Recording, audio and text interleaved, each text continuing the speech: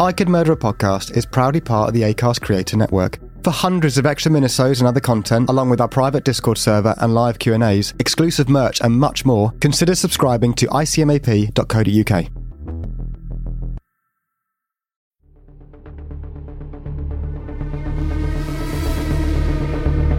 27-year-old Darlie Routier was convicted of murdering her 5-year-old son Damon and was sentenced to death by lethal injection. Darlie Routier never confessed. She still insists she's innocent. At her trial, there were no eyewitnesses, no clear motive, and the evidence was entirely circumstantial. Routier's family has rallied around her. Her husband, the murdered boy's father, says the state has sentenced the wrong person to death. Are you prepared to die? I don't know if anybody's really prepared to die, but I feel like I know where I'm going and that I have Evan and Damon waiting there for me. The last thing that young boy saw in his lifetime was his killer, his mother, coming down at him with a knife. Well, I got up, Damon followed behind me, and by the time I got to the corner of the kitchen, I could see the man going out into the utility room, out into the garage. I did not murder my children. I love them. So it doesn't bother you that you have no eyewitness, no motive, no sense, and no confession? She did everything to herself.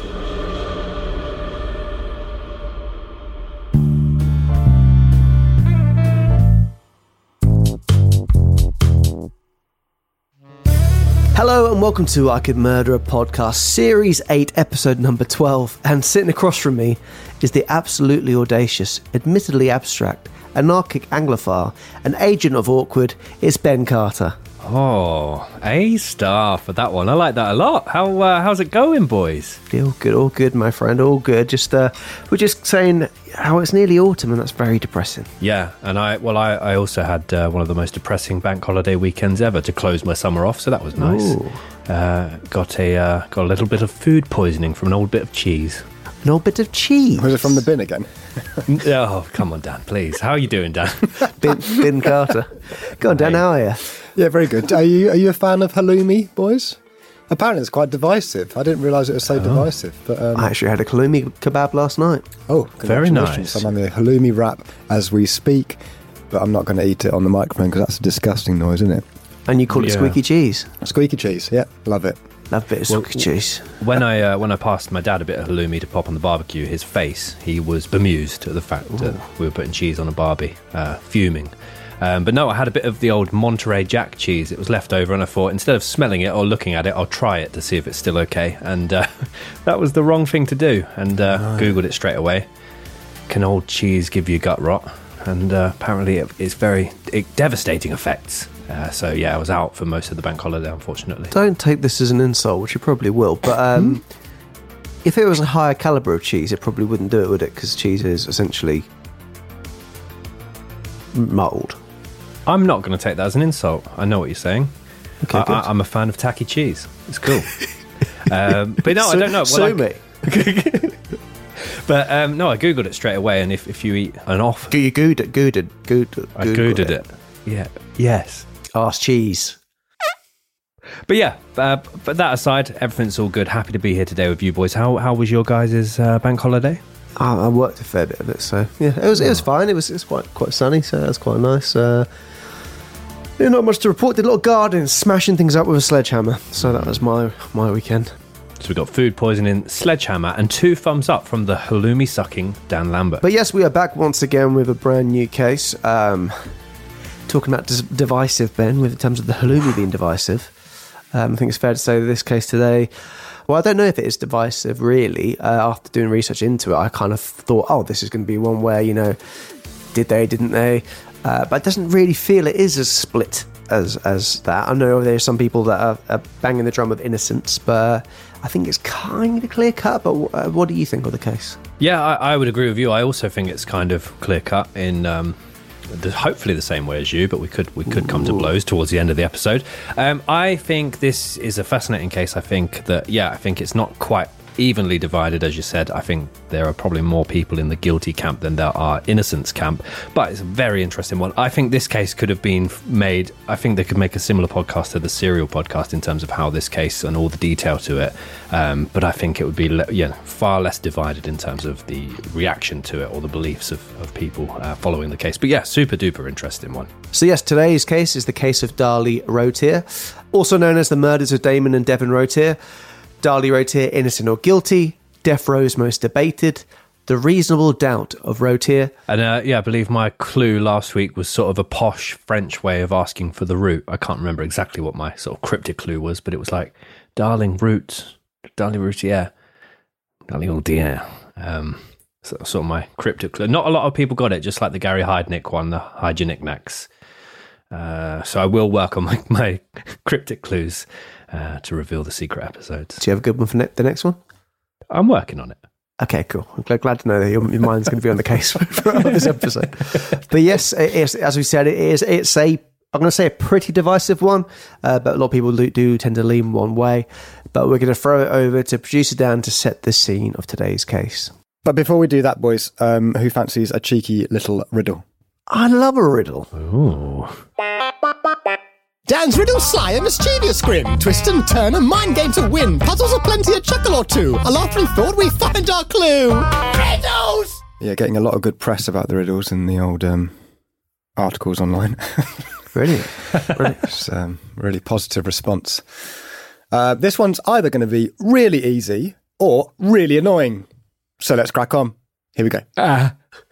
On the first day of school, a young girl was found murdered. Police suspect 4 male teachers and question them. They were asked what they were doing at 8 a.m. Mr. Walter: I was driving to the school and I was late. Mr. Thomas: I was checking English exam papers. Mr. Benjamin: I was reading the newspaper. Mr. Calvin: I was with my wife in the office. The police arrested the killer.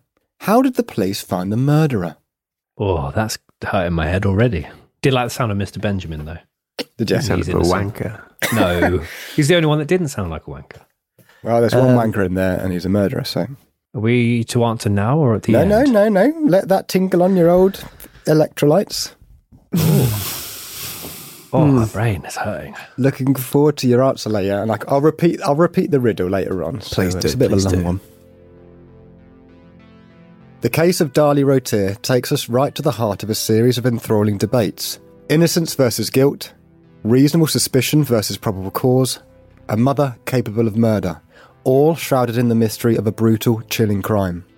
During the midnight hours of June 6, 1996, a horrifying event unfolded within the weathered walls of the lavish Routier family home. Allegations of an intruder, accusations of a mother, assertions of a psychotic episode. Each variation resulted in 2 young children being viciously murdered and their mother, Darlie, left gravely injured. As the gavel later struck, accusing Darlie of a heinous act that defined any kind of maternal instinct, the courtroom transformed into an arena of contrasting narratives. Was Darlie truly the evil orchestrator of her children's demise, or the unfortunate surviving victim of a ruthless intruder? Each of the intricacies of this case have been unravelled for almost 3 decades since, with many still unsure of what exactly occurred within the home of death row's most debated inmate. So yeah, from that I think you get a flavour of the case itself and obviously the debate that has raged on. I think, as Tom said, it is probably skewed more towards the guilt element, but I think people find it so fascinating in that there were a few kind of shortcomings within the trial.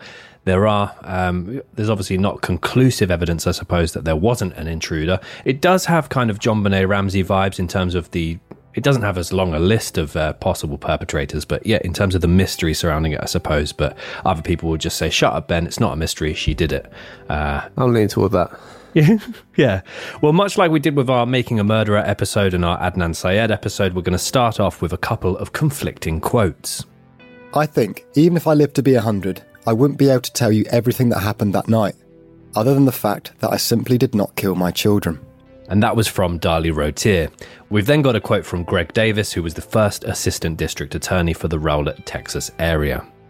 I think we saw the real Darlie Routier at the gravesite party.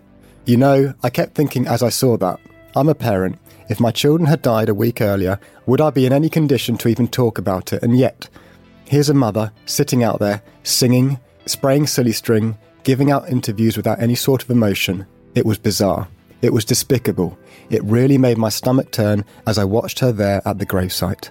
So a little disclaimer, we have got a lot of people with the initials DR in this week's episode. Darlie Routier, Damon Routier, Devon Routier, Drake Routier, Darren Routier, Danelle Routier, Dana Routier. So we've tried to simplify it to the family relation throughout in order for it to make the most sense, because it does get a little... We've had all the words today, haven't we? We've got Tom's alliteration at the start. Maybe there'll be some interesting words in the interesting facts. But yeah, a lot of DRs, and we've tried to make that... I've probably overcomplicated it, if anything. I feel like you did slightly, and it makes it more complicated, the fact they're all doctors as well. But yes, we'll get into the early life, as we tend to do. Darlie Lynn Routier was born Darlie Lynn Peck on the 4th of January 1970 in the city of Altoona, Blair County, Pennsylvania. And a quick look online will tell you that Altoona is known for its rich railroad history as well as scenic beauty. Although it is known popularly as the Mountain City, in the 1970s when Darlie was born, the city's official slogan was, and I thought you'd like this, Tom, it kind of seems like something you might write, Altoona has hustle, which I thought, we couldn't not include that. We could not include it. I don't know what I would write. Altoona has hustle.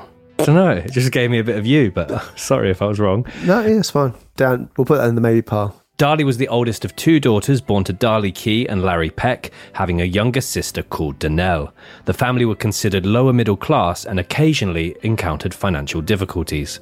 They were also fairly young at the time that Darlie was conceived, with her arrival not being something that either of the pair had planned for. Darlie's mother, Darlie Key, who worked as a server at a local diner, recalls the day that she was born in Altoona Hospital and said the following on her daughter's birth. I was 18 and scared to death. When they said she was a girl, I cried with happiness and we gave her my name. Just her name, Darlie Key. So it's like, Doctor Who, which bad guy was it? Oh, I don't know, I wasn't sure. It was Darlie Key, but it wasn't... Fuck's sake. Oh dear.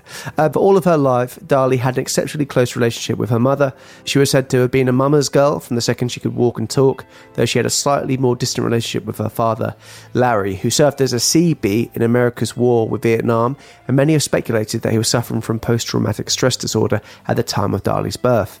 It would be surprising if so, as he served in Da Nang Air Base with the CBs. And although the CBs predominantly supported military construction, CBs means construction battalion, and built roads, warehouses, hospitals, storage facilities, bunkers and other facilities which were critically needed to support the combatant forces, they did witness a lot of chaos, death and destruction. Yeah, when I saw that he was a CB, I thought it would be sort of... I thought it'd be a bit more sort of aggressive, like a certain type of boat or jet ski. Jet ski. I'm just thinking of CBeebies. Yeah, I thought that as well. Oh, yeah. Yeah. The day that Darlie was born, her father, Larry Peck, said the following. It was unexpected, and although we didn't plan for it, poured a concrete wall. It's not funny. It's just a concrete wall. Who pours a concrete wall in this? It's got PTSD, mate. Oh, fuck's sake. Still, there's no reason to be a fucking idiot. Imagine his house is just a puddle. I poured my house yesterday. I was so happy that I went home, poured a concrete wall, and wrote with my finger, Darlie Lynn Peck, January 4th, 1970, the day my baby girl was born. It's an interesting thing to do, isn't it? So excited. Oh, we just got a new baby. Let's go pour a concrete wall and write with my finger. I guess it's quite cute. Maybe CBs are built differently. Yeah, pouring concrete wall sounds like it. Yeah. Darlie was described by relatives as an absolutely beautiful child. She was blonde with hazel eyes and immediately became the pride and joy of both her mother and father, who completely doted on their daughter. In order to make ends meet for the family, Larry took on 2 jobs at a local construction site whilst also continuing to receive his military pension. Though all of this work quickly began to create tension between Darlie's parents, who would often argue to the point of physical confrontation in front of their baby daughter. 3 years after Darlie was born, and despite the fractures starting to emerge in the relationship, the pair fell pregnant once again and had another baby girl, this time named Danelle. Darlie absolutely adored her younger sister, and despite only being a young girl, she would often plead to be involved with caring for and feeding her little sister. She would also take baby Danelle into another room whilst the parents would argue and fight. Darlie attended Edison Elementary School and Keith Junior High School. A school called Keith is a very... Where'd you go? Yeah, I go to Keith. Was that just the man with pissy trousers down the road? No, it's my high school, where she was said to have been a very popular young girl with average academic performance. She was quickly able to form a close circle of friends and caught the eye of many boys at her school. Darlie's younger sister Danelle seemed to struggle in her sister's shadow, having very few friends and allegedly being bullied on occasion. Perhaps unsurprisingly, Darlie's parents' marriage did not last, with the pair separating in the summer of 1977 and Larry opting to leave the family home.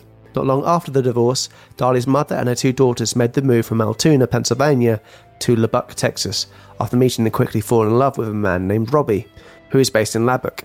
Robbie also had two daughters from a previous marriage, and so Darlie and Danelle quickly inherited two stepsisters. The separation and relocation completely unrooted Darlie, who was just 7 years old at the time. She couldn't comprehend why her mother and father were no longer together, and she also initially found it hard to get along with Robbie and his two daughters. Unfortunately, a pattern of financial difficulties would follow the new couple, who now had 4 mouths to feed as a result of their union. Robbie, Darlie's new stepfather, has been described as very similar to Larry. It is alleged that Robbie would occasionally become physically violent to his wife and was also a very stern disciplinarian in the Key household. It has also been alleged that Robbie liked to drink, and that his behaviour would escalate after a few drinks at his local bar. Darlie, her younger sister, as well as her two stepsisters, all formed a strong bond as a result of his abuse, and would help one another adjust to their new circumstances. Darlie would become somewhat of a recluse and extremely introverted as a result of her new living situation and family dynamic, causing her to have very few friends and focus only on her studies. She would remain this way for the majority of her early years. In her teenage years, Darlie studied at Lubbock's Monterey High School, a bit like the Monterey cheese, where she is said to have become much more confident and developed a more ingrained social life. Some students from the high school in later interviews would even state that Darlie was almost overconfident to an extent, being, quote, over showy. She performed well in her studies and made a lot of friends at high school, catching the eyes of many boys in her classes. Catching the eye... Give it back! Oh. Catching the eye and the heart of one student in particular. Oh. Yeah, let's reveal this student. Ugh. No. So not long after they had relocated to Texas, Darlie's mother took up work as a server at a local restaurant called Texas Western Sizzling Steakhouse, where she would remain working for the next decade or so. The reason we mention this job is that 8 years later, in the year of 1985, a then 17-year-old Darren Routier, who worked as a cook and a busboy at the restaurant, approached Darlie's mother one day and said, and I thought, Dan, if you could say this in quite a sort of pursuant manner. That's cool. But what do you mean by pursuant? Just like, I'm interested in your daughter. Right. Hey. There's a guy. Is it a guy? It's a young man. Hey. Hey, I hear you have a beautiful daughter. Darren was referring to, at the time, 15-year-old Darlie, who, a few weeks after this comment was made, and many believe at the request of her mother, attended the steakhouse where the pair were formally introduced. So that's quite nice, isn't it, meeting at Texas Western Sizzling Steakhouse? Tom, if you had to do like an advert for Texas Western Sizzling Steakhouse, what would it be? Like a little jingle? I'm so excited. Do you drive a heavy goods vehicle? Do you like things on your plate that used to be alive? Well, come to Texas Western Sizzling Steakhouse. We got everything. Well, predominantly steak. And we also got taters. Come in. Yes. Thank you. Thank you very much. Taters, is it? Darlie's mother considered Darren to be bright, talkative, and a good-looking young man who had ambitious plans for the future. She believed that he would be a good catch for her oldest daughter. Playing matchmaker, she introduced the two kids, and by all reports, it was love at first sight for both of them. Darren and Darlie quickly fell head over heels for one another. They began dating and started making plans for a future together once Darlie had graduated from high school. Darlie would brag to friends about having an older boyfriend who's going to make a lot of money through his electronics testing company. Which, I mean, there's a very... I don't even know, from reading that electronics testing company, what that would entail, let alone trying to brag about it. What was this, late sort of mid-80s, so it's vague, isn't it? Yeah. I also view him as a chap, he's there sort of picking plates up at Texas Western Sizzling Steakhouse, which we've done a lot of sort of read-throughs now for, and I just imagine him talking to all the older ladies saying, I'm not going to be here forever, I've got a big future ahead of me, electronics testing. Yeah, ETCs. You got the taters? But yeah, she's very much pushed for this relationship, Darlie's mother. The pair continued to date whilst Darlie finished her final couple of years of high school and would continue to correspond at a slightly larger distance after Darren went away to a technical college in Dallas. That's a bigger mouthful than Texas Western Sizzling Steakhouse. You're telling me. What comes next is perhaps a little bit of foreshadowing, as Ben would like to say, depending on your belief of innocence or guilt. In 1986, at Darren's going away party, Darlie began drinking quite a large amount of alcohol. A really big glass. And then, according to a friend named Louise, Darlie showed a slightly more possessive and devious nature that seemed to lay hidden underneath her surface of sweetness. Darlie became agitated the more the night went on, and was annoyed that she wasn't getting enough attention from Darren, so she left the party. Then she came back frantic about an hour later, claiming that someone in the neighbourhood had tried to rape her. That ruse gave her just the attention that she craved, with the party quickly coming to an end and Darren and his family consoling a 16-year-old Darlie. So what happens next is quite a whirlwind of different life events over a very short space of time. In 1987, despite some struggles with their relationship, Darren made a promise to Darlie that the pair would marry and move to Dallas together as soon as she graduated. Darren had been hired as a technician at a computer chip company, which is slightly more specific than the electronics testing company. Did you put the chips at the steakhouse as well? Which meant that he was earning extremely good money for the time. He promised Darlie a big home, a nice car, a fancy wedding, and a special honeymoon in Jamaica. And at this point as well, Darlie is 17 and Darren is 19. In 1988, Darlie graduated from Monterey High School in Lubbock and immediately informed her family of her plans to move to Dallas in order to live with Darren. Her parents supported this move, but warned her not to rush into things too quickly. So once they moved over there, Darlie took up a job as a receptionist at Darren's company, whilst Darren continued to make good money in computer electronics. The pair got married in August of 1988 before jetting off to Jamaica for a 2-week, 5-star honeymoon at a private resort. That sounds nice, doesn't it? After returning from their honeymoon, the pair started living in a modest rented apartment in Garland, Texas, which wasn't far from where the pair worked, and they began making plans to buy their first home together. During the same time, Darren showered Darlie with gifts, including a number of necklaces, gold rings, diamond earrings, and even a Rolex. Not long after they had returned from their honeymoon, Darlie began showing signs that she was pregnant, and the pair's first son, Devon Rush Routier, was born on June the 14th, 1989. Rush is an interesting middle name. Rush, yeah, I like that actually as a middle name. Rush. Rush Routier. Not long after Devon was born, Darlie and Darren purchased a new house in Rowlett, an affluent suburb of Dallas, Texas, and the couple spent thousands of dollars renovating the property whilst raising young Devon. Here, Darren started another company called Testneck, a company that tested circuit boards for computers. Testneck. We stick our neck out for you, and we test it. The pair operated the business out of their home, and it was immediately a huge success, earning the couple a small fortune. Wow. Yeah, I mean, depends how small the fortune is, because if it's really small, then it's not really. But then 2 years later, on the 9th of February 1991, the couple's second child was born, another boy, this time named Damon Christian Routier. Can I just ask as well, so if Tom does get any lucrative voiceover work as a result of the Sizzling Steakhouse advert and now the Testneck advert, do we still cut it, 3 separate ways? Or no, boy. Tom gets it all? Has to be. I mean, Dan's doing the audio bits and music behind it and adding some layers to it. I don't know what part you've contributed to that. I sort of bring it all together. No? I don't know what you did with the Ginsters. I think I brought up Ginsters, saying I fancied one. You remind me of Ginsters. No, don't say... Whoa! A cheeky little petrol house snack. No offence, but you like cheap cheese. No, I said no offence earlier, because if you had a bit of a higher level of cheese, you wouldn't be shitting through an eye of a needle over a weekend. That's all I meant. A higher calibre of camembert. Of camembert? All right, so Whisper it. Right. Come on, ma. Come on, ba. As the following year went by, the couple continued to live the picture-perfect life from the outside looking in. They had a thriving business, a beautiful house, a wonderful family, and were still completely and utterly in love with one another. The pair were also incredibly popular in the local neighbourhood, with Darlie being particularly well liked due to her regularly distributing home-baked cakes and cookies to her many neighbours. They had a large group of friends and a supportive family. They even allegedly started paying the mortgage for a local cancer patient in their neighbourhood. The Routiers were model residents and a picture-perfect family, but like many of the other cases we have covered previously, things behind closed doors were much darker than they seemed. Turn the light on. Hey, it's Danny Pellegrino from Everything Iconic.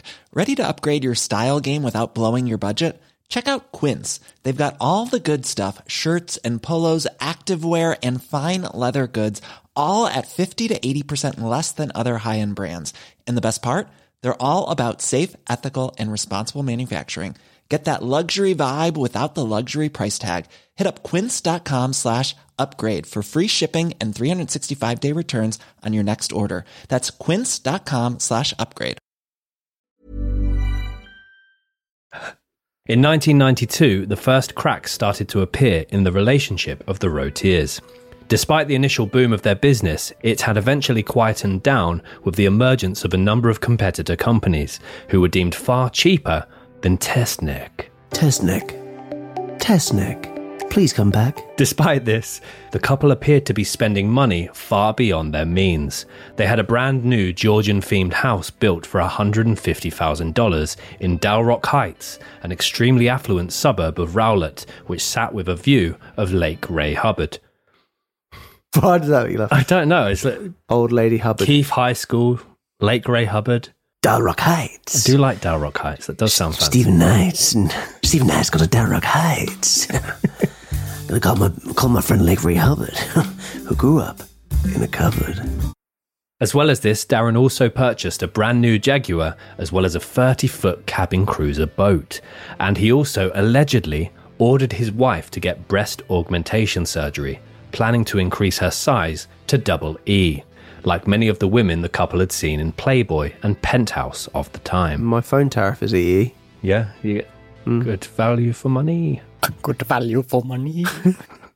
It's not bad. Ever since Testnet went down, I've had to kind of count the pennies. EE. Big old boobies. So whilst all of this was happening, Darlie also developed an obsession with her ever-growing fine jewellery collection and filled her wardrobe with the latest, most revealing dresses. Which again, you're just going off of what the neighbours have said here. Yeah, this sounds like an incel wrote that last line. It does. She kept buying the most revealing dresses. And I can't touch her. Darlie described these moments as the happiest in her life. She was said to have been an incredibly caring mother, doting on her 2 baby boys, ensuring that they never went without anything or faced any kind of struggle. Yeah, there's lots of videos of them and the family together, and she just seemed like, she just seems like a good mum in the videos. Everything seems hunky-dory. But obviously, as been mentioned, behind closed doors, you never really know what's going on. At Christmas, the Routier family home was the most illuminated house on their street, and at Halloween, the windows displayed more goblins and ghosts than any other property. As you might imagine, at Thanksgiving, the Routier's turkey was the largest, apparently, as well. They were getting the biggest birds with the biggest breasts. Darren liked big breasts. On the children's birthdays, Darlie threw huge extravagant parties, inviting the entire class to their home in order to celebrate her boys' special days. They quickly became the envy of the neighbourhood. Yeah, the envy of the neighbourhood part, that's probably where you've got the critics saying, all she wore was low-cut dresses and their turkeys weren't even all that great, and goblins and ghouls and ghosts on the garden. Who needs that many decorations? They all were just a bit... it all sounded a bit bitter. Yeah, there's you can see why, especially if obviously in England, you don't really get many streets doing crazy decorations and lights. Perhaps one of the neighbours of one of the houses in the street where they didn't have the lights on, and the Santa ho-hoing every time and got a bit annoying, so they started slagging off the family. Perhaps. Yeah, maybe, yeah. 3 years later, on the 18th of October 1995, the third child to Darlie and Darren was born, once again a baby boy. This time the baby was named Drake Routier. Sadly, at around the same time of Drake being born, the couple's company, Testneck, began operating at a loss. The pair owed $12,000 on credit cards and also owed more than $10,000 in back taxes. They were also in arrears for mortgage payments on their own home. The couple were rejected for several different loan applications due to their apparently precarious financial situation. They tried submitting applications both in Darlie, Darren, and even the company's name, all of which were rejected. After Drake was born, Darlie began to suffer from postpartum depression and would become highly self-conscious of her recent weight gain. Darlie's mood swings drew sudden tempers and dark rages, which made her increasingly unpredictable to be around. She often isolated herself to her bedroom as a result, a coping mechanism that she had learned as a child. She would regularly try different diet pills, none of which seemed to help. And this was something that Darren was happy to remind her of whenever the pair would argue, which I thought, that's pretty nasty, isn't it? With Darlie now accusing Darren of losing interest in her, and even alleging that he had engaged in various affairs. On top of this, the pair began arguing and getting into physical confrontations regularly. Each would blame the other for their elaborate spending habits, with Darren telling Darlie to sell some of her jewellery, and Darlie telling Darren to sell his boat. Neither of the two would back down. Soon, Darlie found herself behaving in a very similar way to how her parents had behaved when she was a little girl, screaming, shouting, and occasionally fighting in front of her young children. Darlie would make a number of entries in her diary which alluded to the fact that she had become severely depressed and had contemplated ending her life on more than one occasion, with one entry even addressing her 3 boys directly. All of this happening whilst, once again from the outside looking in, the Routiers had this perfect life. Or did they? It is here that we move to the timeline of Death Row's most debated, Darlie Routier. So we just want to point out that this week's timeline it's to the second. So we've used the Rowlett PD police report on the case. So yeah, that's the reason we're going to be very specific on this case. Sponsored by Testneck. Testneck. We were out of our depth. We're bloody not sponsored by them because we're actually sponsored by someone else. Brought to you by Texas Sizzling Western Steakhouse. No, they can fuck off as well. So the 6th of June 1996, between roughly midnight to 1am. I know we said it's very specific, but that one bit isn't. We do get very specific soon after this, so don't you worry about that. Darren Routier goes upstairs, leaving his wife and 2 children downstairs. He's decided to go to bed. In his bedroom, his newborn child, Drake, is asleep in his cot. So Darlie had opted to sleep downstairs, essentially because apparently the baby Drake, when he was moving in the night, was waking her up and disturbing her, so she wanted to have an unrestless sleep downstairs. And when she did that, the 2 boys, Damon and Devon, wanted to sleep downstairs. They kind of had a bit more of a sleepover situation going on downstairs. Camping movie night. Spooky movies. Yeah, carry on camping. Yeah. After dozing off on the couch, Darlie claims to have felt a nudge against the shoulder, followed by the sound of a glass breaking. At this point, Darlie claims to see a shadowy figure wearing dark clothing and a baseball cap trying to exit the property. She gets up and follows him. So allegedly she tries to follow him to see what he's doing.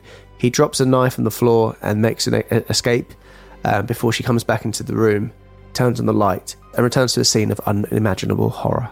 2:31:06 a.m, so as we said, we do get slightly more specific with the times. Darlie's infamous 911 call starts, and during the call, Darlie is completely incoherent, and it takes the dispatcher many times to get information out of her. So actually, 44% of all the sentences she tried to speak within the call came across as completely incoherent, and we'll play this clip for you now. Ma'am? 911, what is your emergency? Ma'am? What? Who did? Hang on. Hang on, ma'am.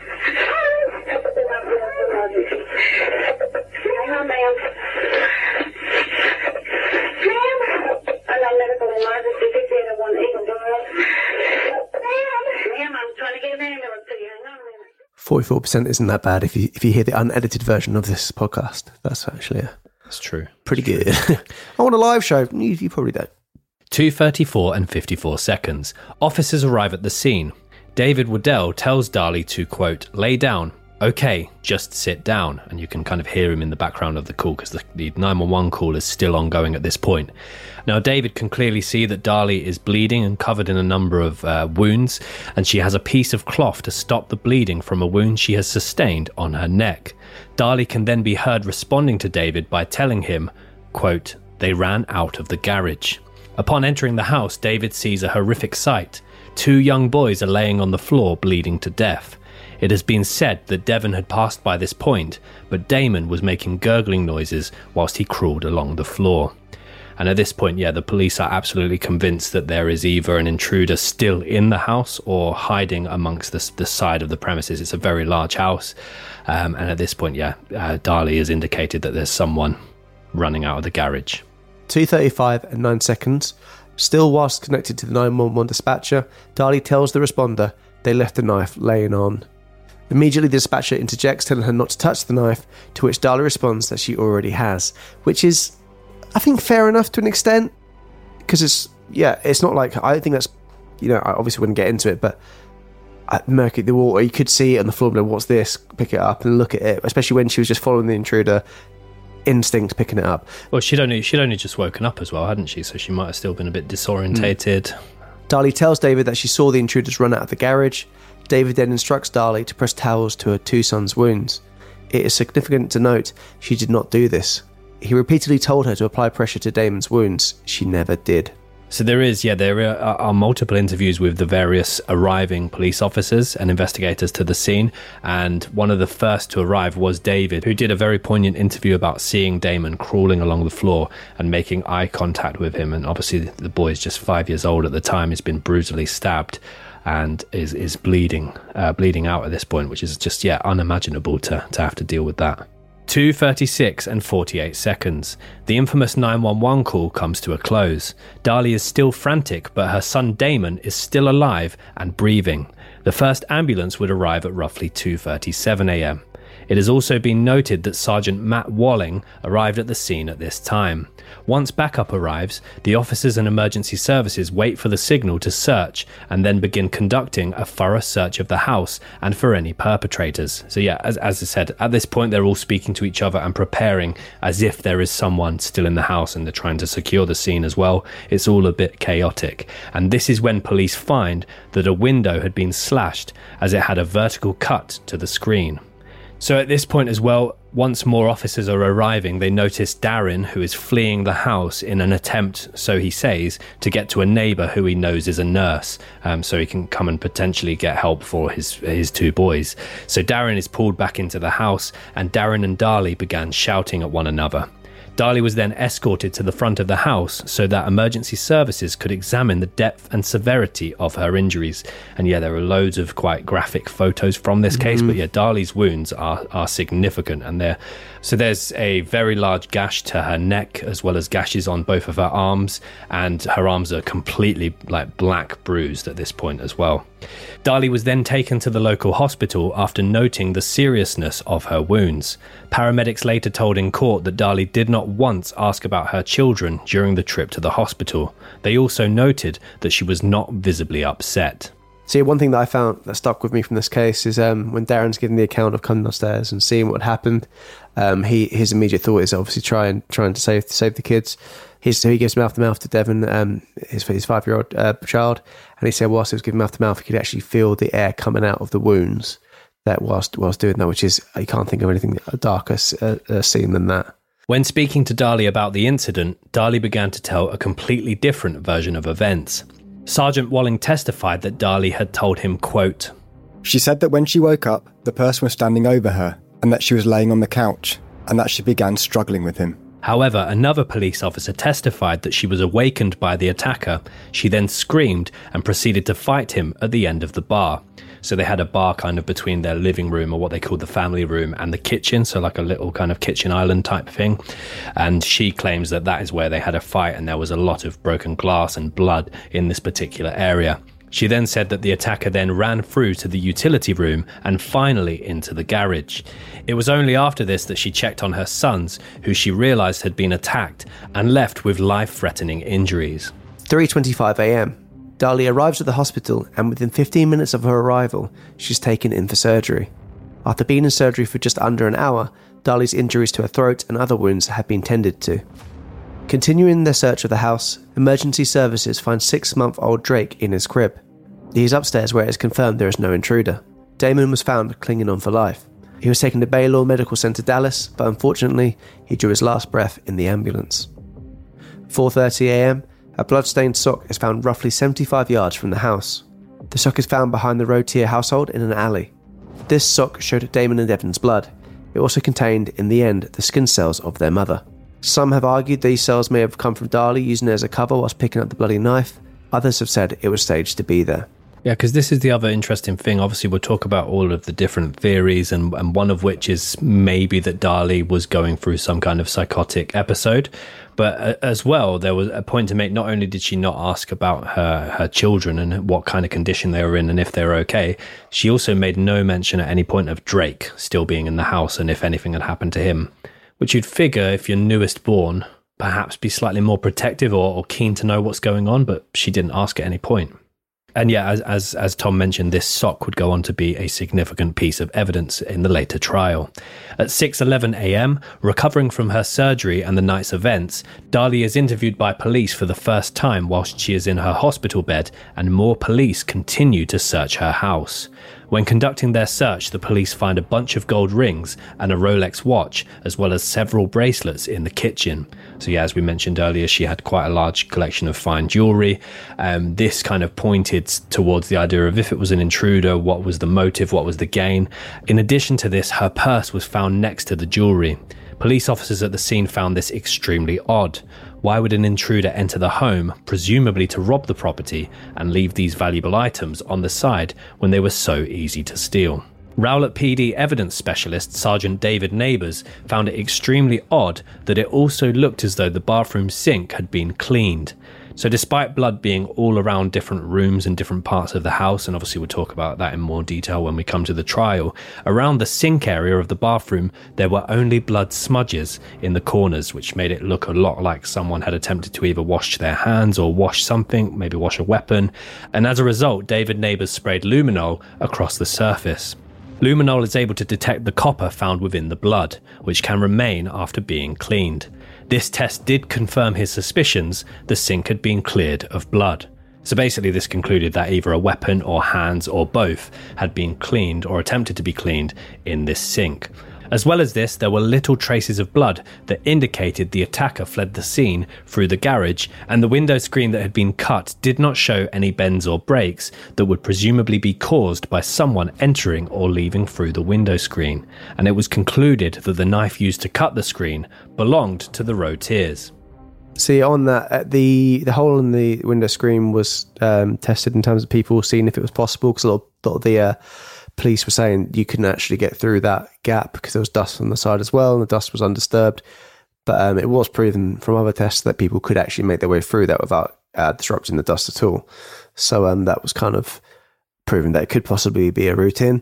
So the knife was found in the knife block, but it was the base of the bread knife, so one with the rounded edge, which Darlie's mum was talking about, saying why would they use that knife? If you'd use any knife, why would you use one with a rounded edge rather than a sharp one which you could actually poke and rip? It's a bit odd that knife was found with that material on there, but it was a bit of a weird one to use. And as well, the idea of if someone's broken in to the house, you through that way, they've gone that way, how would that knife be used? Because they would need to use that knife to get out. So it's a bit of an odd one, that knife one, but it's proven that people could fit through that gap without disturbing any of the dust. Furthermore, the house itself was said to have had, quote, maximum human devastation with minimal property damage by one investigator. There was a flower vase on the floor. The flower vase contained long-stemmed flowers that were all still intact.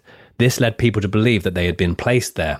In addition to this, a hoover was found on the floor, but with blood underneath as though it had purposefully been placed there.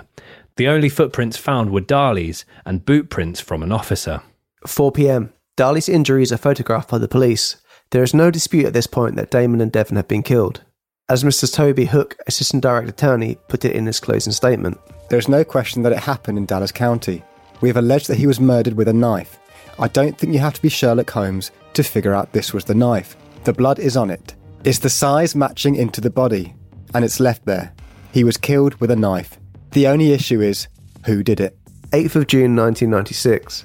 Darlie is released from the hospital and is sent home to recover. Yet before going home, she makes a stop at the police station at the request of the officers who had previously interviewed her. During this stop, she gives another interview to the police. During this interview, she tells the police this version of events. I woke up hearing my son Damon saying, "Mummy, Mummy," as he tugged me on my nightshirt. I opened up my eyes and felt a man get off me. I got up to chase after him. As I flipped the light in the kitchen on, I saw him open his hand and let the knife drop to the floor. He then ran out through the garage. I went over and picked up the knife. I shouldn't have picked it up. I probably covered up the fingerprints. I shouldn't have picked it up. I looked over and saw my 2 babies with blood over them. I didn't realise my own throat had been cut until I saw myself in the mirror. I screamed out to my husband. So I find, obviously there's lots of this that you could find shocking and find, you can't quite believe it. But I understand if you're in a deep sleep, you can wake up and be confused as to what's going on. And I can even say, if you're in a dark room and you see something, you chase them out, you're not going to immediately see perhaps what's on the floor and what's happened. You're not thinking to look on the floor. You're thinking, what's going on there? Chase the intruder. Not realising that you've had your throat slit. Yeah.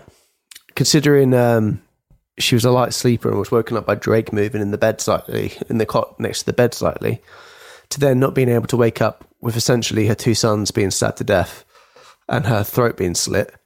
I think it's her wounds on the wound to her throat is significant, and if it was self-inflicted, which many believe it was, then it was believed to have been a serrated knife and sort of not just a quick slice to the neck. It was so deep that the knife would have had to be like sort of carved slightly. So that was a significant wound, first of all. Then all of her arms are completely black and blue. She's got other knife wounds to her arms as well. It's like, that's the part that I struggled to pick together.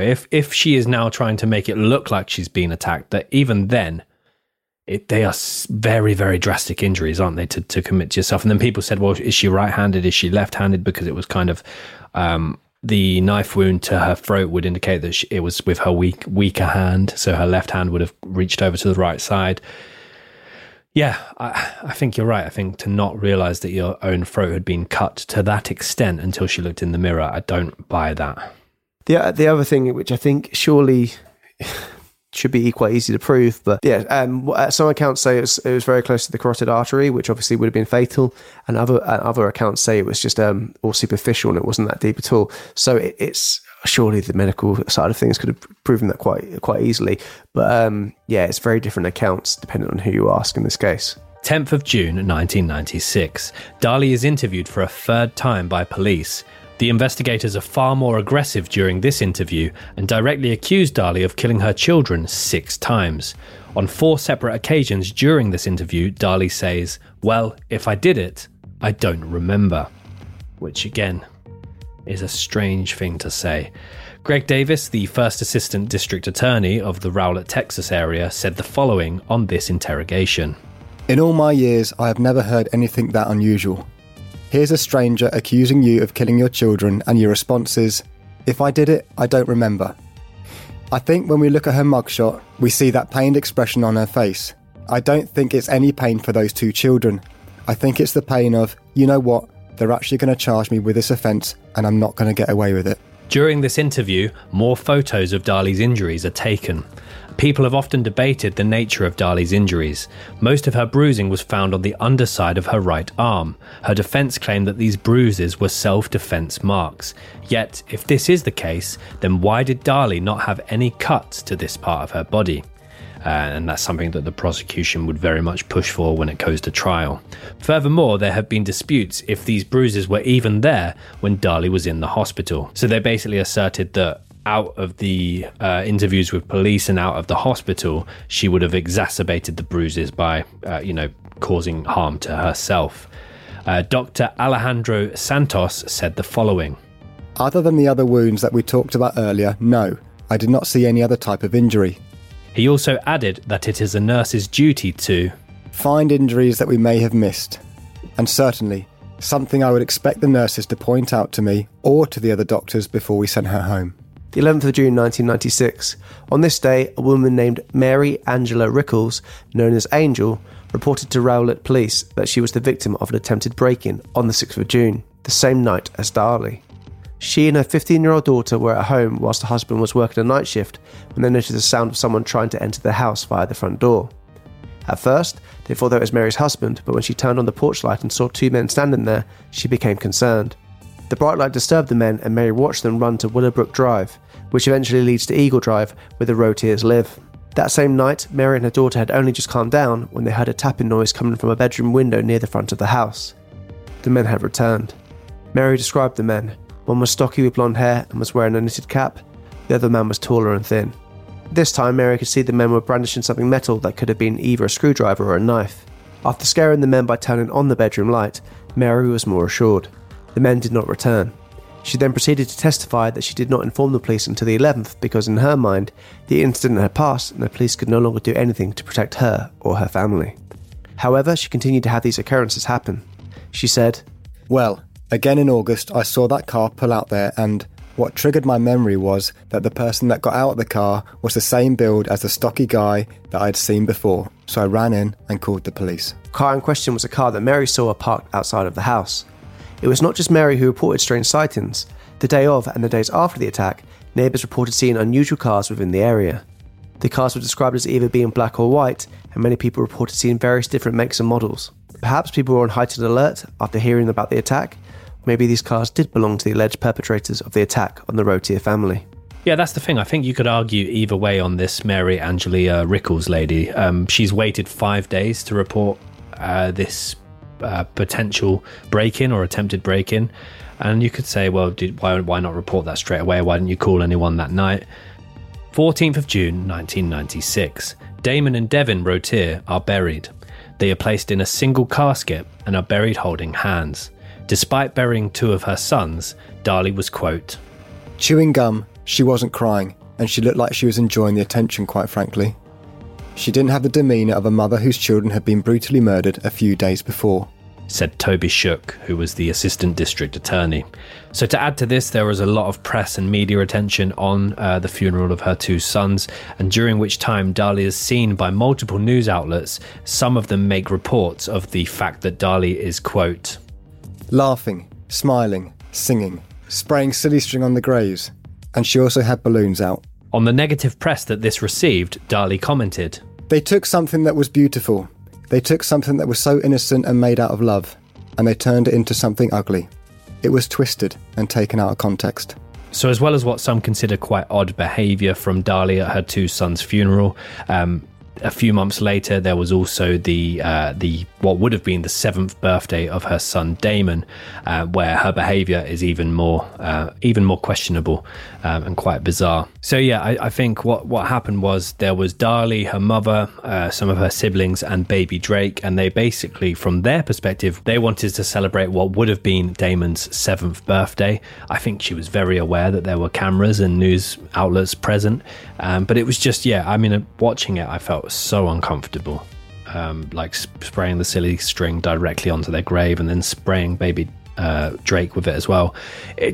But then people will argue, and obviously her own mother argued, that people deal with grief in different ways, and we've obviously talked about that in different episodes of the podcast before. The ultimate thing that I got out of it was just feeling very uncomfortable. Yeah, it's a weird one because I can understand why people find it shocking, but from her point of view, the boys loved playing with silly string. They were known to run around, play with it, shooting it all the time around the house. And it was, they, as well, I think her smiling and whatnot, I think there's a small part, apparently, allegedly, was a small part of that, what they were doing there. They took 20 seconds out of the whole time they were there and used it as like kind of a stick to beat her with.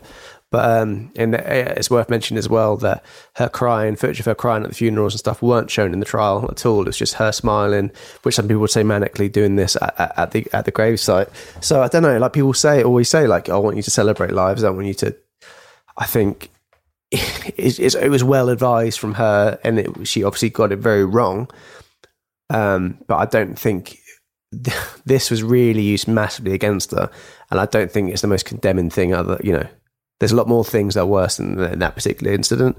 But as you said, people deal with grief differently, and I think it was merely she thought it was a nice thing to do. Darlie later commented on the video saying, "He wanted to be 7. I did the only thing I knew to do to honour him and give him all his wishes because he wasn't here anymore. But how do you know what you're going to do when you lose 2 children? How do you know how you're going to act? Which is a totally fair point. Yeah, exactly, yeah. And obviously it's a very dark case, and I thought maybe I'll throw a bit of trivia in here. Tommy's trivia! That's terrific! So yes, silly string, which I thought can be terrific in its time, in its day. And I thought I want to learn a bit more about it. Originally, I was going down the angle of what other things could silly string be used for, but there really wasn't a lot. So I have a little bit about silly string. So this is a bit more of a smorgasbord of trivia. But so silly string came to be in 1972 after Leonard A. Fish, an inventor, and Robert P. Cox, so Coxie and Fishy. They wanted to basically create an aerosol spray, which would be an instant cast. So they wanted to basically spray on it on the arm, create an instant cast. Wow. And they were testing this out. They tested 500 nozzles to try and figure this out. And during the process, Fish would discover that a nozzle that was capable of shooting the string about 30 feet across the room. So he was like, well, this is fun. So they decided to making this into a product for kids. He apparently, when they were doing it, he really mugged off one of his colleagues by covering his office with silly string, and apparently they stormed out, but they later came back and they managed to make it a success. But yes, when I was looking for the other things that silly string perhaps have been used for, I didn't realise it's a big thing in the army. Oh, okay. Can either of you think as to why it might be? For like a serious, use? Yeah, not just for banter. Serious. Is it to block things? No. Is it do they square it on their weapons to simulate difficult shooting conditions? No. No, not that. So during the Iraq conflicts in the 2000s, the military discovered a great use for silly string that would use its contents to check for tripwires designed to set off booby traps. Wow. By spraying it in the air, the string would fall on tripwires that may otherwise be hidden. That's very clever. Very clever. Very clever. And yeah, the last bit, so that was a bit, I saw that, I was like, fucking hell, I've got lots of gold here, and that literally was the only thing they used it for. So my last little final bit was, whilst looking for silly string, I found a lot of different places called it different names, and I found them quite amusing, so I'm going to share them with you. Tesco calls it party wacky string. Amazon calls... Huh? I'm surprised they use wacky these days. Why? Don't know, I just feel like that would be one of the ones to watch out for. I don't know what it could... Don't know, I feel like it's a lesser used word these days, wacky. Party wacky strings! And Amazon, silly crazy strings. Silly crazy strings! Party Mania, feels like they're trying to outdo each other. Party Mania, unique wacky string. Unique wacky string! And my favourite, the range, crazy colourful spray string, party silly string. Yeah, fuck that. Which is, yeah, it's just quite the name. And finally, Dan, I thought that you might be interested in it. You can buy a party string gun. So essentially, you can put the canister in the bottom of a gun and then shoot it. No way. It's for £39.60, so it's quite a lot. Ooh. For maybe just 10 minutes of fun. But yeah, that's my little trivia silly string. I thought a little light moment from such a dark case. But yeah, imagine using... Sarge, I got the silly string. You can't really imagine it. But very interesting nonetheless. Fantastic. Yes, well, back to the case. 18th of June 1996, almost 2 weeks after the murders, Darlie conducts a fourth police interview. This one is voluntary. During this interview, Darlie is told that the police have a warrant for her arrest. After being told this, Darlie does not ask for an attorney, but continues to talk to the police for an hour before doing so. After the interview, she is arrested for the murder of her sons. Due to the amount of press coverage and local attention that the case has so far garnered, a representative of the City of Rowlett Police Department arranges a press conference, where he makes the following announcement. At approximately 10:20 p.m. this evening, investigators from the Rowlett Police Department arrested Darlie Routier, white female, age 26. I cannot comment on the details of this investigation other than to say we believe that the white male suspect described by Darlie Routier as the man that attacked her and murdered her children never existed. 6th of January 1997. 6 months after Darlie's arrest, the trial of Darlie Routier begins. The first witnesses are called to the stand. During the next month, the prosecution claimed that Darlie was suicidal and had killed her own children before injuring herself to stage an attack. During the trial, the jury heard multiple pieces of crucial information which could have been read as proving her guilt. The prosecution also claimed that Darlie killed her children so that she would have been able to claim their life insurance. Yet the defense stated that this could not have been the case, as her husband's life insurance was 80 times her children's at $800,000, and each child's life insurance was only $10,000, which wasn't even enough to cover the funeral expenses for each child. The prosecution suggested that Darlie murdered her sons because of the family's dire and ever-growing financial difficulties, and they described her as a self-centered woman, a materialistic woman, and a woman cold enough, in fact, to murder her own 2 children. It is also alleged by the prosecution that Darlie became depressed during the pregnancy of her 3rd child, staying in her own bedroom for weeks and sometimes months at a time. A diary belonging to Darlie that was found in the Routier home is shared with the court. One of the more damning pages of the diary includes what appears to be a suicide note written by Darlie just 3 weeks before the murders of her 2 boys. It says the following. Dear Devon, Damon and Drake, I hope that one day you will forgive me for what I'm about to do. My life has been such a hard fight for a long time, and I just cannot find the strength to keep fighting anymore. I love you 3 more than anything else in the world. I don't want you to see a miserable person every time you look at me. Your dad loves you all very much, and I know in my heart he would take care of my babies. Please do not hate me or think in any way that this is your fault. The defence would counter this with the argument that, if Darlie had killed her sons to preserve her lavish lifestyle, why did she leave her youngest son, then 7-month-old Drake, alive and unharmed? One of the pieces of information that was brought to the forefront of the case was the matter of a motion-activated light. The prosecution argued that this light should have been triggered if an intruder had entered the home through the garage window, which was obviously the one that showed some signs of potential disturbance. However, when responders arrived at the scene, no such light was on, and if it had been triggered, it would have remained alight for 18 minutes. So the defence would struggle to counter this claim, and although the prosecution had argued about the 18-minute motion-activated light, they did not mention that the light would only have been triggered if someone had walked directly up to the Routier's Redwood Home Spa. So the Routiers, as well as the car and the boat and the jewellery and the Rolex, they also had an outdoor spa, and it was also kind of doubled up as an entertainment centre, and the distance between the spa and the house would have allowed an intruder to enter the house without ever turning on the lights. So that was something that was not shared with the jury. In addition to this, there was also a detailed debate over the nature of Darlie's injuries.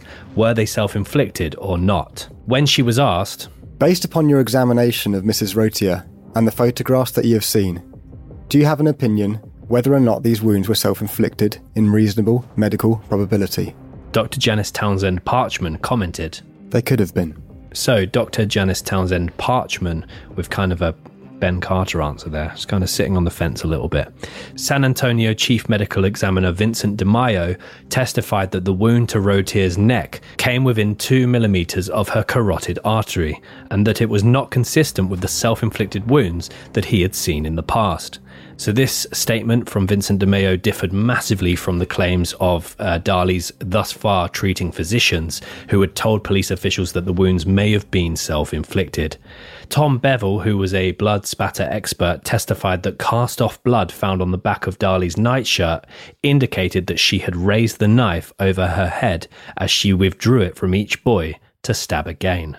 Which, yeah, that's quite damning evidence in itself. In addition to this, there was a bloody handprint found on the couch that looked like it had been wiped away, potentially in a clean-up attempt, much like the sink we mentioned earlier.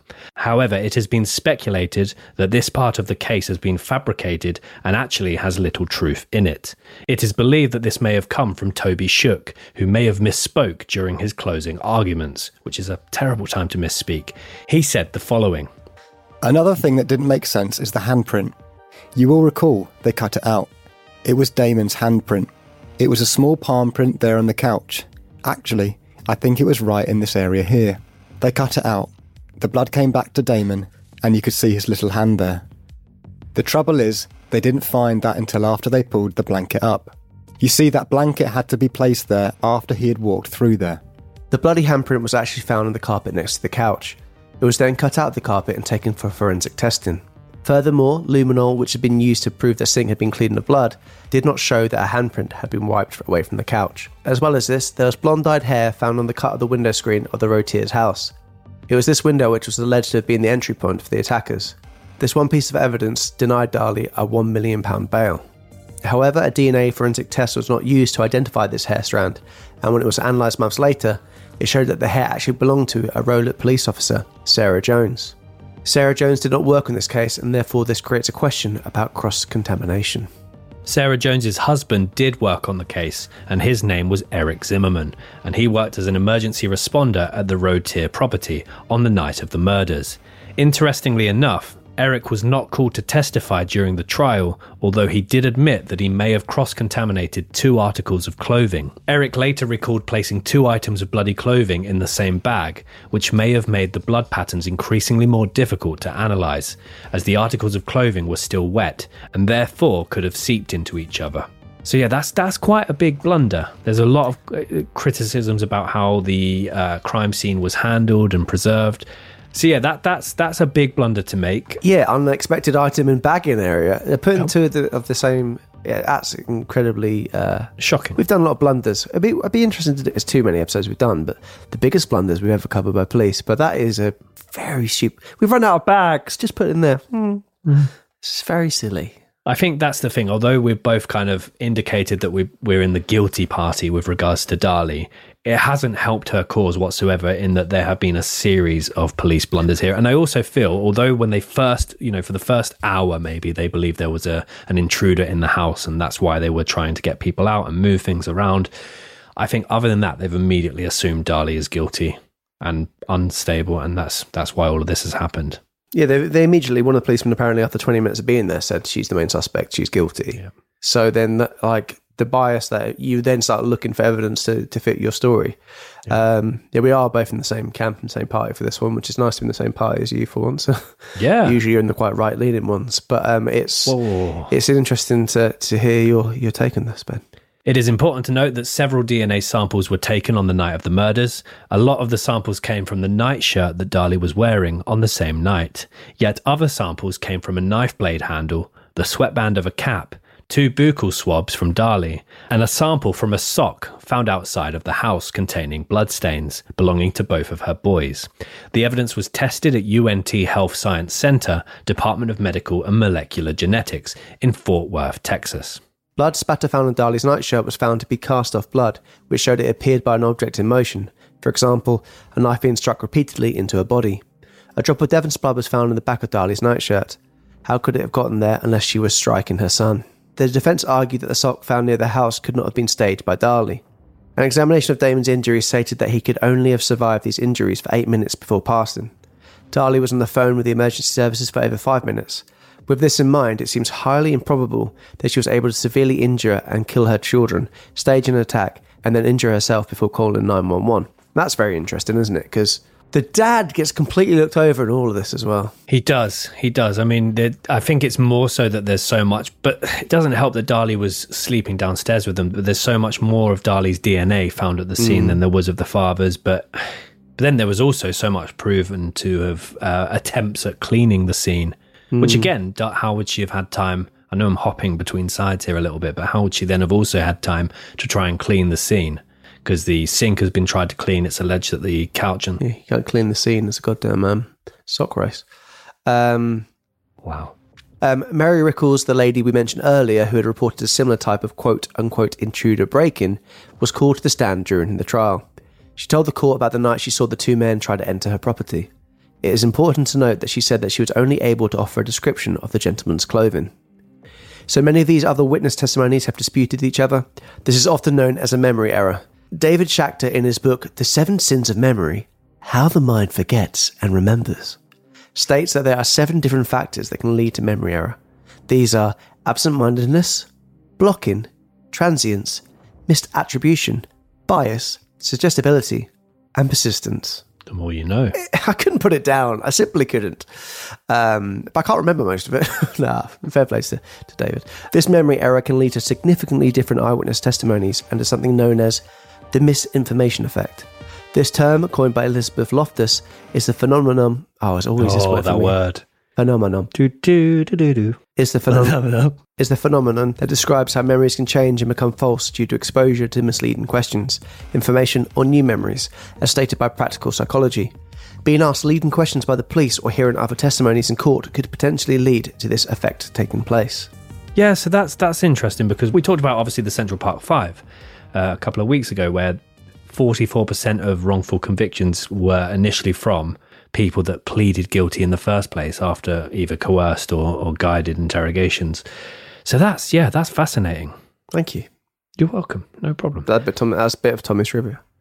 31st of January 1997. All the evidence has been heard and the case comes to a close, leaving the jury to deliberate their decision. During the closing arguments, the prosecution tells the jury the following.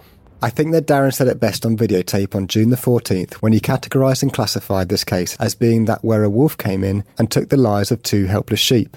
And in this case, the one who did that, the wolf, paraded around as the shepherd. That's what happened in this case.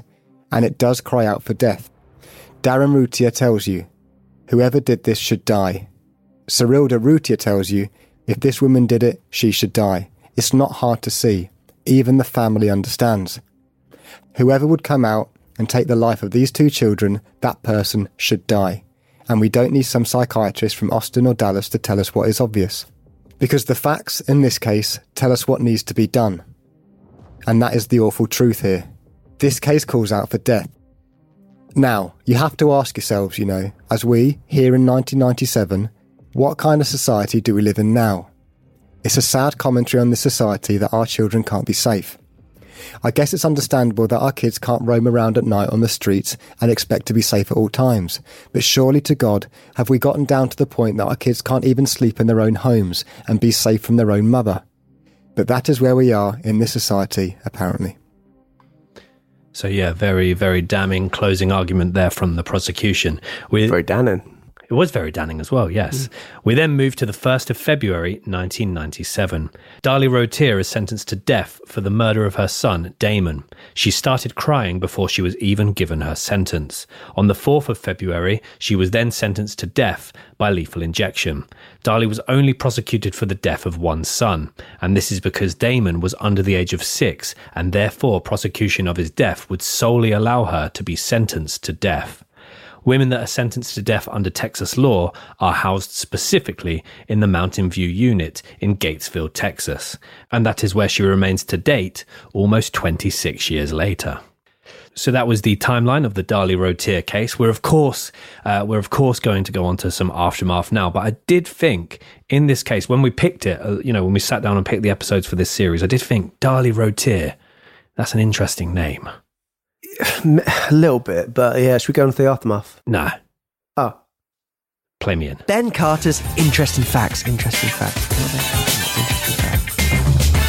Welcome back. Happy autumn to all of you, or whatever season it is at the time that you're listening to this episode. We started the case with a nice bit of Tommy's alliteration, and now we arrive at Benny's anagrams. And I thought this might be quite interesting, quite spooky. Obviously, if you haven't yet decided which side you're on, if it's guilty, if it's innocent, if it's impartial, on the fence somewhere, maybe a little bit of anagram could help you reach your sort of verdict. And I also thought, Darlie Routier, it's an interesting name, really interesting, and I wonder what anagrams can be made. The more you say it, doesn't make it more. I can force it. I can see a lot of words in her name, and I wonder, are there any clues in the anagrams that lie within Darlie Routier? So I thought maybe, that we could get some sort of resolution to the case and help get it solved once and for all. So, Darlie Routier, or should I say, Derailtora, as in a tourist of derailment, because she sort of derailed, her story changed a lot. No? All right. Darlie Routier, or should I say Dialer Rioter, because 911 call. Yeah, interesting. Other words using the full name, adulterer, retailored, here's an interesting one, arteriole. Let me just check what that is pronounced. What website is this from? I've got a few different sources, mate. Arteriole. Thank God that didn't make it in. What do you know? Dan's done Ben. Come back next time for another Dan Does Ben. Arteriole, and I thought that was interesting. An arteriole is a very small blood vessel that branches off from your artery and carries blood away from your heart to your tissues and organs. And obviously, unfortunately, in this case, that part of the body was damaged. Editorial, because she changed her narrative a few times. Deliberator, because she sort of deliberated, well, the jury deliberated not for very long, actually. Territorial, because of the DNA. There's a lot of her DNA in the place. And directorial. Did you say deliberator? Yeah, I said deliberator as well. Where's the B? Don't know. I think that one should have probably made it on there. What do you know? Tom's done Ben. Come back next time for another Tom Does Ben. Then how spooky is this, right? Using as many of the words as you like, as many times as you like. Tittle-tattler. Or tittle-tattled. Using as many as you like. And also ratatouille. What, so you're just making words? Yeah. It's kind of. And then I thought, you know what? Before the general public beat me to it, some for us. So Tom Norris, Iron Storm. Thought you'd like that one. I was going to be nice as well. I could have gone with Minor Rots. Dan Lambert, Ant Rambled. You were one letter away from Bandmaster, but you had no S. Sorry, mate. And Ben Carter, Bra Centre. There was also Bar Recent, which I thought could have been a good rapper name for me. Bar Recent. Recent Bar.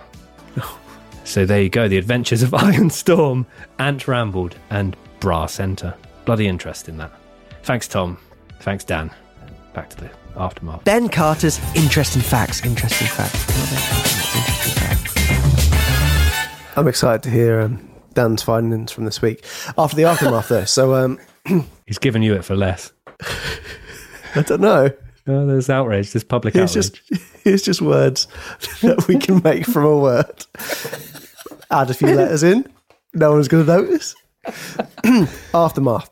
So an interesting note to start us off. This comes from a Facebook page called Stop the Lies. Darlie Routier is guilty, but does appear to have been backed up with various sources. It writes, on July 16th, 1997, a month and 10 days after the murders, Darlie's sister-in-law, Dana, was arrested in Plano, Texas, and charged with 2 counts of assault and family violence, in an incident that also involved Darren, Danelle, Darlie Key, which was Darlie's mother, and baby Drake.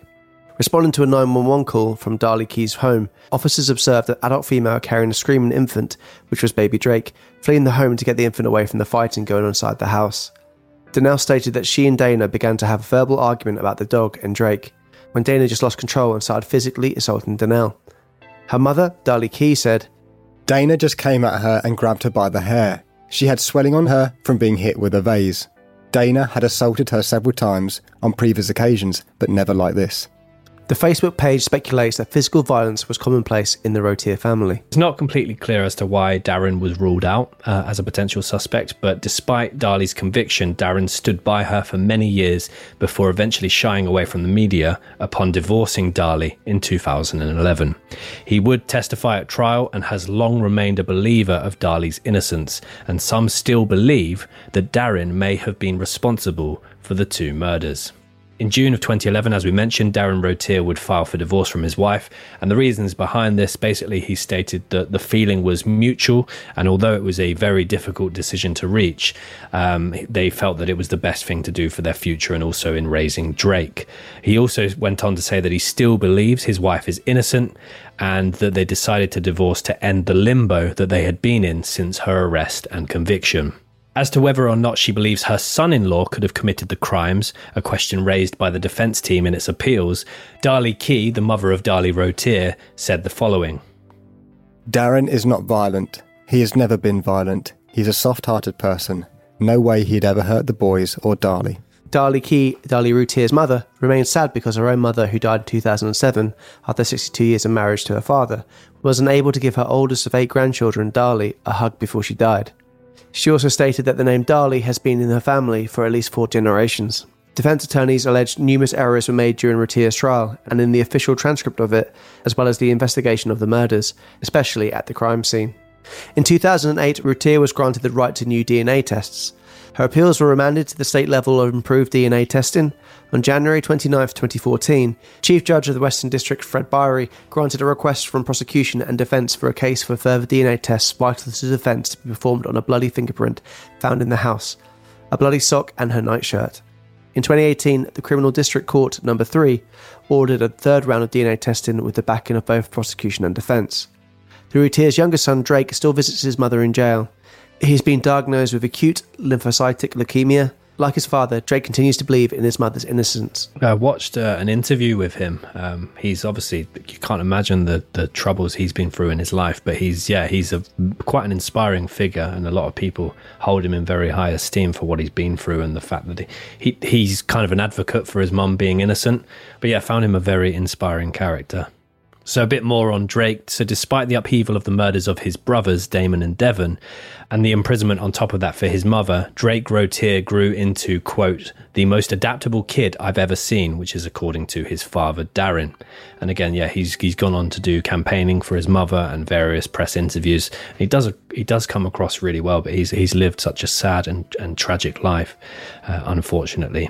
Many people believe that the dire financial situation, coupled with her depression and suicidal tendencies, caused Darlie to experience a psychotic episode.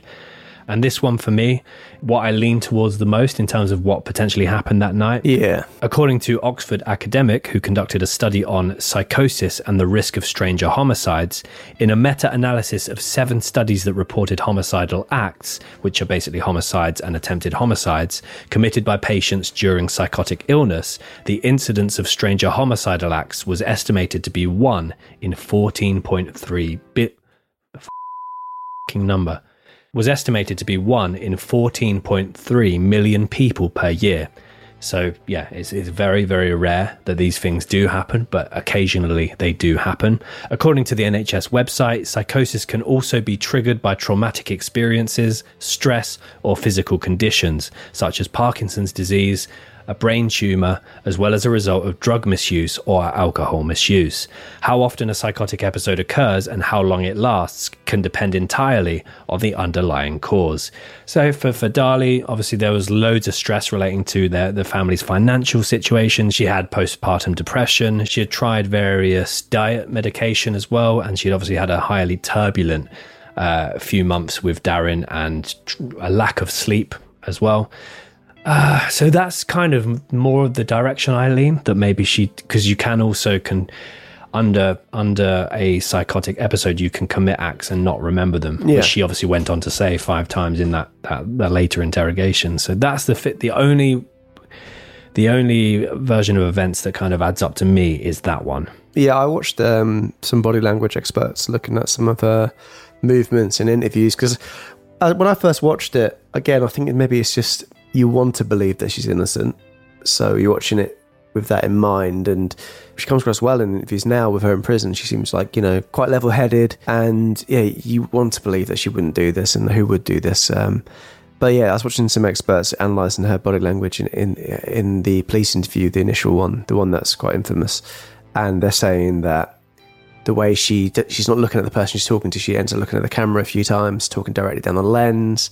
She starts feigning kind of like the sign of pain, like on her face, which apparently had key evidence that it looked like it was rehearsed rather than it was natural. And one of them would actually go on to say that they think she's a psychopath from her behaviour. She's a lot of learnt behaviours, forced things, and the way that she's able to, in other instances, just not worry about things and be completely calm and not be reacting to, the sad passing of her, allegedly to her 2 murdered children. So yeah, it is. I'm with you in regards to, I believe that a psychotic episode led on by numerous different elements leading to that. With postpartum depression, I know that can make people act very erratically at times. So it wouldn't be too big a stretch from that. But I just think if she's done it in the knowledge and in sound mind, I don't understand the motive, because the life insurance wouldn't have covered it, and it doesn't really get her out of this. I can't fathom any other kind of motive there. Is it wanting sympathy and wanting the spotlight? maybe, but I wish. Yeah, I mean that's such a need. Yeah, I mean from what all other accounts beforehand of how she was with the children, apparently a very doting mother, very loving mother. So to think that she would just suddenly a switch would flip in her head and then she's gone to that, it's very hard to digest and hard to believe. That's why there's so many different theories out there, isn't there? Because well, I mean, if she did it and you stand this case next to Chris Watts, who had obviously a mistress and other motives to make the awful things that he did happen. That's what I can't see his reasoning behind it, but you see a motive there with Chris Watts. With Darlie, I just don't, it doesn't make sense in my head, which is why I don't know. Darlie is an impressionist painter, so it's hard to actually fathom some of the paintings. A lobster phone? 2 appeals have been filed by Darlie since her incarceration, who to this day maintains her innocence. Her appeals based on allegations of irregularities during the trial were both denied. In the last 5 years at the time of recording, DNA tests have been ordered multiple times after technology has advanced, and as of 2022, the results of these tests are still pending. InvestigatingInnocence.org have Darlie listed as one of their featured cases and make multiple claims of her innocence, comparing her case to that of David Cam, who was exonerated after serving 13 years in prison for a similar crime. Their team members work entirely off of donations, and their slogan is, "Our members are devoted to freeing the innocent."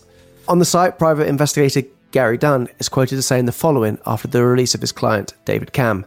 Bloodstain evidence is mostly subjective. One bloodstain expert said it's like looking at the clouds. They all see something different. They sign off Darlie's donation page as follows. With this much uncertainty and doubt about the reliability of the interpretations of the bloodstain experts like Tom Bevel, can we tolerate the execution of a woman who has always maintained her innocence? Can we tolerate the execution of Darlie Routier, who by all appearance was a crime victim, along with her children who died that night? It closes with, "Make your voice heard. We are calling on you to urge Dallas County District Attorney Craig Watkins to stop the execution of Darlie Routier." So since being housed on death row, Darlie Routier was interviewed by Werner Herzog as part of his series on interviews with inmates on death row. And it's a very interesting watch. That whole series is really good. It's all available on YouTube.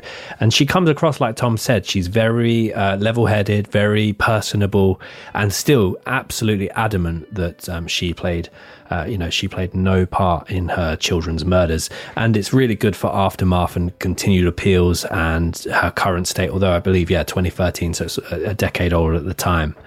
Darlie has been on death row for the last 26 years. She keeps in the loop of mainstream news via magazines and newspapers that she is able to access via her work scheme at the prison. She works in various laborious roles, including crochet, knitting, and the stitching of flags and garments. She remains adamant to date of her innocence and still asserts that there was an intruder, or group of intruders, escaping her property at the time that she regained her composure.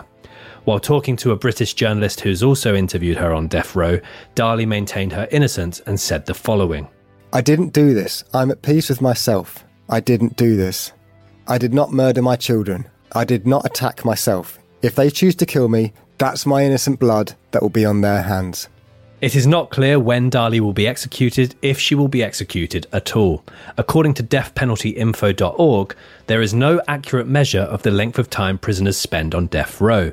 Some prisoners are on death row for only a short period of time before their convictions or death sentences are overturned in the courts. Others have spent more than 4 decades on death row before being exonerated or being non-capitally resentenced. The average time prisoners spend on the state's death row before an execution date in Texas is set at nearly 21 years. And for context, Darlie has already served 26 years on death row. That's a long time for an average. No wonder it's overpopulated. That Werner Herzog documentary with her, all of that series is really interesting because he can get away with, it's just because of his mannerisms, he can get away with asking really blunt questions by sort of... He does the same thing as Theory does, doesn't he? He asks it as if he's being an idiot, but when he really knows the question he's asking, and because he's like, oh, I'm German, I don't know what I'm saying. But yeah, he does manage to wriggle out some answers. Yes, but that is the case of Darlie Routier. As we said, it's a highly debated case, but I think me and Ben both leaning towards the same perpetrator of the case, but it's more a question of the motive, really. I think that is one that has got people scratching their heads. But a little bit lighter relief. I think producer Dan is going to free us from the other thing that's been plaguing our thoughts. Oh, yeah. This bloody riddle. Yeah, do you remember it after all this time? No. It's going to really annoy you. On the first day of school, there was a young girl who was found murdered. Police suspect 4 male teachers and question them. They were asked what they were doing at 8 a.m. Mr. Walter. I was driving to school and I was late. Mr. Thomas. I was checking English exam papers. Mr. Benjamin. I was reading the newspaper. Mr. Calvin. I was with my wife in my office. The police arrested the killer. How did the police find the murderer? I don't know. I'm immediately suspicious of the guy that was late. Well, this first day at 8 a.m. and what are they doing at the times is what I'm thinking of. So one person's late, which could be, but he's not at school. So if he's late, one person with his wife, it sounds like he's not at school. Did the murder take place at school? Murdered at her first day at school. But had she made it to school?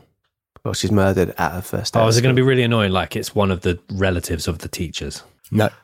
But, Tom's going down the right road. On the first day of school. Didn't know. Is it going to annoy us? Yeah, definitely. Oh, God. Yeah, I fold. I'm going with the driver. You going with the driver, Mr. Walter? Who are you going with, Tom? Just pick a man. Any man. The one that was marking. Well, Tom got it. No way. Because, of course, on the first day of school, you can't mark English exam papers because there's been no exams. Yeah, that's what I thought. Bloody hell. I was about to say that. Oh, well, I'm sure our listeners are going, obviously, you're knobheads, but do let us know if you got the riddle. And obviously, it's just always nice to have the excuse to listen to the jingle. Dan's riddle sly and mischievous grim. Twist and turn, a mind game to win. Puzzles aplenty, a chuckle or two. A laughing thought, we find our clue. Riddles! So that was the case of Darlie Routier. A little cryptic clue for next week's episode is as follows. Every house needs one, Bob. Every house needs one, Bob. We do appreciate, obviously, we've kind of lent more towards the guilt party here with the case of Darlie Routier, but we do completely appreciate those that have a differing opinion. Of course, all opinions are welcome, but we do hope you enjoyed that episode. If you cannot wait until next week's episode, which just giving you a little bit of a cryptic teaser for, then why not head over to icmap.co.uk, where at the time of filming, we have 127 special exclusive episodes over there. And we're celebrating our 3rd birthday here at the podcast. It's been a wild party. We are slashing membership prices in half for the remainder of this month. So why not head over there? We recently covered the 1962 Alcatraz escape attempts, which absolutely fascinating case. And it's a prison you've spent some time in, Tom, I believe. I've been there before, and I've took pictures on an island. Very, very rocky waters when I was going there in the boat. So I don't envy the men trying to escape and swimming across there. Or did they? Come to the website. As well as all the exclusive episodes that we mentioned, we also do monthly live streams. You get exclusive access to site-only merchandise, and we've got some new lines on there, fresh and clean. And we also do early access. And early access, if you didn't know, is you get the main channel episodes 3 days earlier than the rest of the world. So well worth the money already. Pretty sneaky. And also a thing about the episodes, we also do audio versions as well, so you're able to listen to them in a, so you don't have to be looking at your phone the whole time. You can pop them in your ears and get on with your business. But anyway, thank you so much for listening, guys. Very much appreciated. And don't forget, if you are listening to us on a platform where you can do a rating or you can do a review, it helps more than you ever know. And on Spotify, we do pop a little question up asking how you guys found the episodes. We always like to hear what you guys think. But until next time, like we've been known to say many a time, nearly over 100 times, well over 100 times now, over 200 times now. We say this all the time. Keep doing what you're doing. Unless it's not trying the taters at Texas Western Sizzling Steakhouse, because they are truly the best taters this side of Texas. That's fair. I can't pick them up on anything there. No, well, don't, if you're going to critique someone's wardrobe, don't be incelish about it. Yeah, that's also true, isn't it? You were guilty of that bit earlier. Study anagrams properly before you... Oh yeah, we haven't even gone there yet. Down quickly. It's fine. Tom, thank you. Cheers. Thank you very much. See you later. All the best. Stupid.